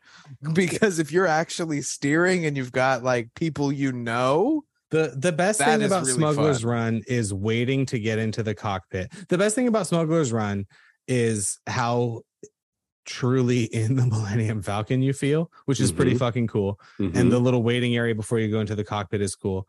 And the animatronic is really cool of the character from the Clone Wars, whose name is Hondo Ohnaka. That's right, Hondo Ohnaka. Thank you. Okay, but the ride after that sucks. No disagreement. No, But you can't say that Guardians is better than Rise of the Resistance if we're including Okay. Guardians. I would never say that. Okay. Rise of the who Resistance, it's It's unassailable. the best ride. Who has the best ride? Galaxy's Edge. But who has the next two best rides?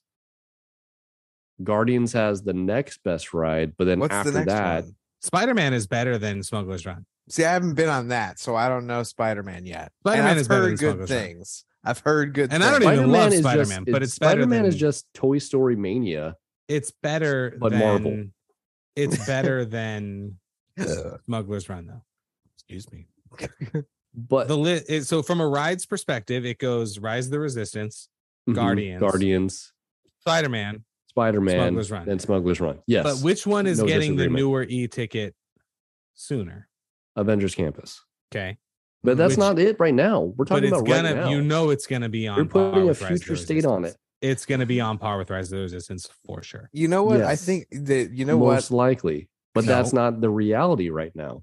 Spider-Man swinging through like Avengers Campus sounds really, really fucking See, cool. he's touching on my next point. And I think that is really, really awesome. And like the Cooler than Avengers Chewbacca walking around fucking roaring. I'm gonna stomp all over that in 2 yeah, seconds. but there's Ready? one Chewbacca. Like I want to go see Thor Or and then I'll go Boba see Fett. those. I want to Hang see on. the The Hulk Mandalorian suit. Hang with on. baby Hang on. Grogu. Hang Yeah, on. that'd be fun. And but Hang like on. the Spider-Man thing could fuck up and break too, which is even And better. I've seen it.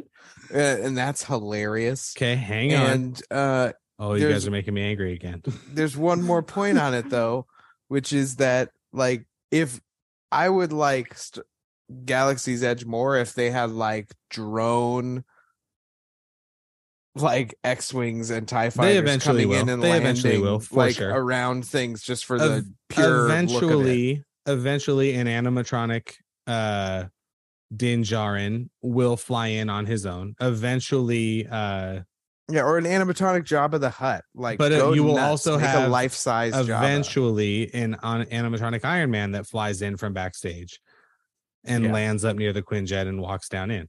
You know what? When the little baby Grogu comes walking around, when the little adolescent Grogu animatronic They don't is have a walking around Grogu. Haven't you seen what it looks like? No, they do not have one. They have him attached to the Mandalorian. Anyway, Oh, sorry. I'm thinking no. I'm thinking Groot. My bad. The tiny they have a Groot. Groot? Yeah, that's coming out. What? This is even more to my point. Yeah, so this will hard make it Galaxy's Edge for me. Look at this fucking thing. Project Kiwi. What? Your mind is about to melt because And of this is Project- real? Oh, Yeah. TechCrunch. Okay. Yeah.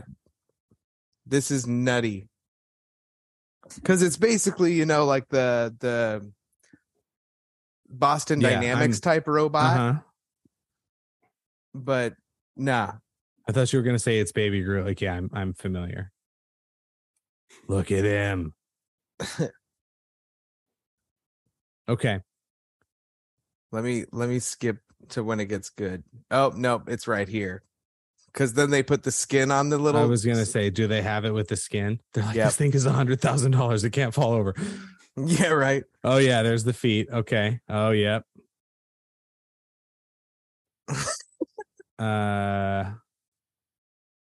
Yeah, that's a real problem for Galaxy's Edge. Yeah, cuz when this little guy's walking around Marvel campus dancing and shit. And when inevitably they figure out how to get his arms to extend and stuff. Yep. Okay. That's pretty fucking cool. Okay. So from a rides perspective, I am going to make the argument that it's a tie. Because it's two good ones. It's a great one versus an even better one, and then a solid one versus a terrible one. You really had a bad experience on Smuggler's Run. Smuggler's Run sucks. It's what it is. We I have don't to- make the rules. We have to go on it at the same time. Like, it won't make a difference. yeah, Okay. I think it can. Moving on. Food, because this is the toughest one. I would also call food a wash because I do think Pim's Test Kitchen is better and you have alcohol there. Okay. There's alcohol technically at Galaxy's Edge, but it's harder to get to. Yeah, you need a reservation, which is basically. But that's a impossible to different get. point. Is that there is a cantina in Galaxy's Edge. Mm-hmm. That is a big step up and point to Galaxy's Edge for ambiance. Okay. All things considered, right? It's on the table. It's in Galaxy's Edge. And it's lots of booze, isn't it? They're the best drinks in Have either you been park. there? Yeah. Ooh. Multiple times. How big of a pain in the ass to get a reservation was it?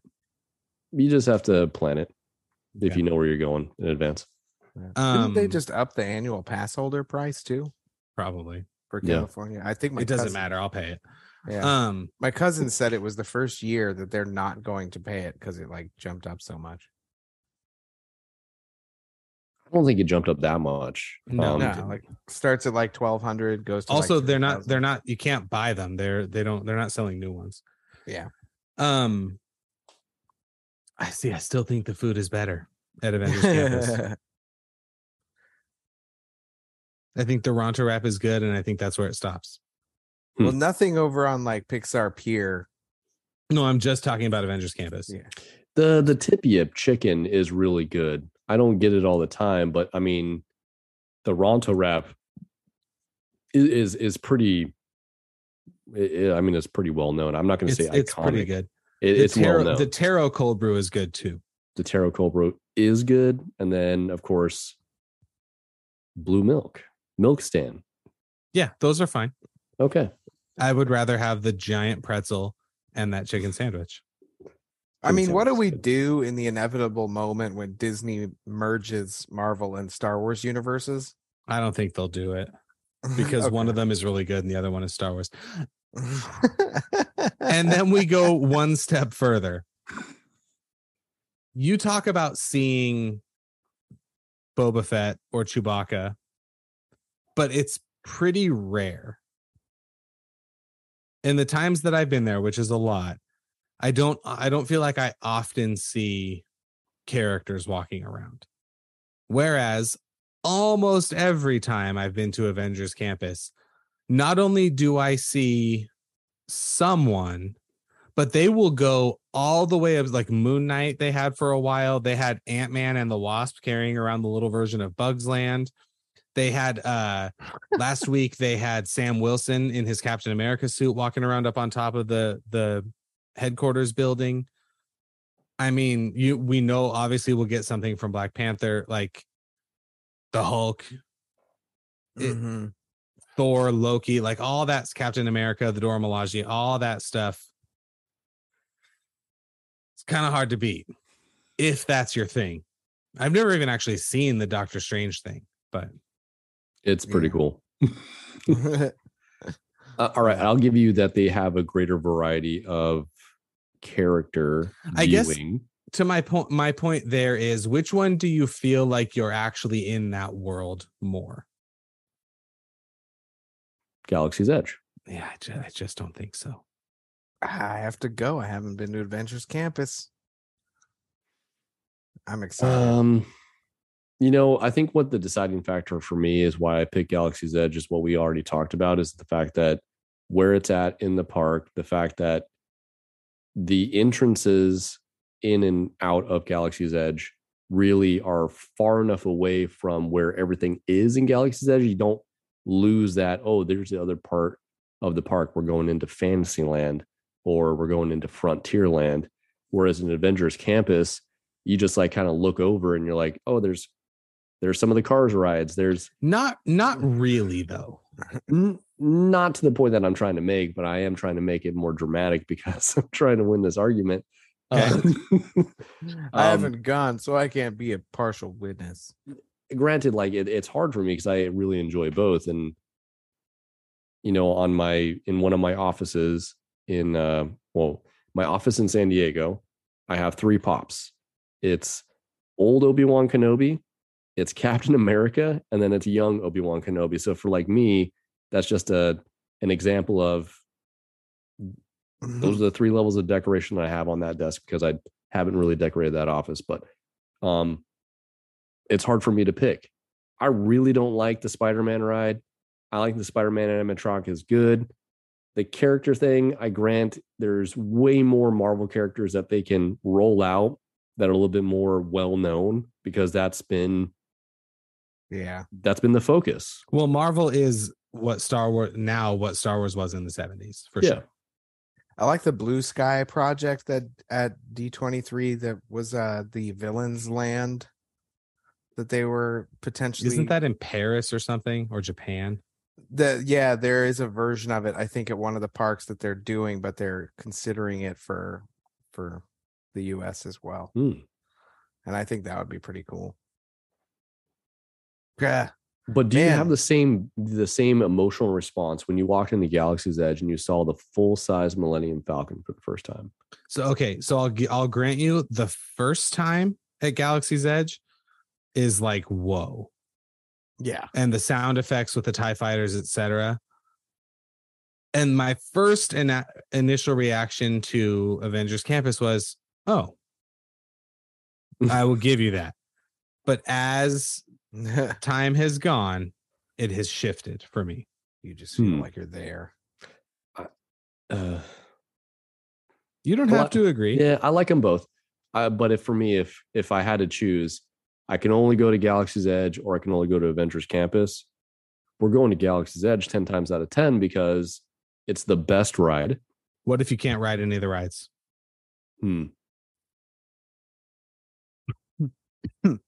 Ooh. Can't ride any of the rides. Yep, so they're then all we're closed. just talking about food and just the visual aspect of walking around in that quote unquote land. I'd go to Avengers Campus even though I haven't been there. It sounds bad. I'd still go to Galaxy's Edge. There's more to see. There's more places to hang out. It's bigger, physically bigger. That is true. I want to go with both of you guys. That would be. I have gone with neither. PNP does Disneyland. Yeah, it would be an event, that's for sure.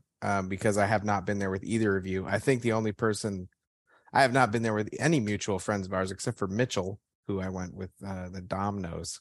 It's the only person I've gone with specifically. Huh. It's random. Yeah, right. I will go with both of you. Yeah, that'd be a fun time. We can hash it out. Yeah, we can. Yeah, we'll experience both, and we'll have a compare. I'm a Cars Land defender too, and that's a quick walk from Avengers Campus. Yeah, you know what? We'll wear pocket mics, and we'll. That would be terrible and wonderful at the same time. The point, all I'm trying to say, you guys, is Avengers Campus 2024. I knew we were leading that way, and then it was just going to be like a 12-minute lead into. Yeah, you know why I love MMA so much? It's pretty neat. That is 100% true, but it's also because it brings us together. You know what? Violence really does bring people together. Yes, let's get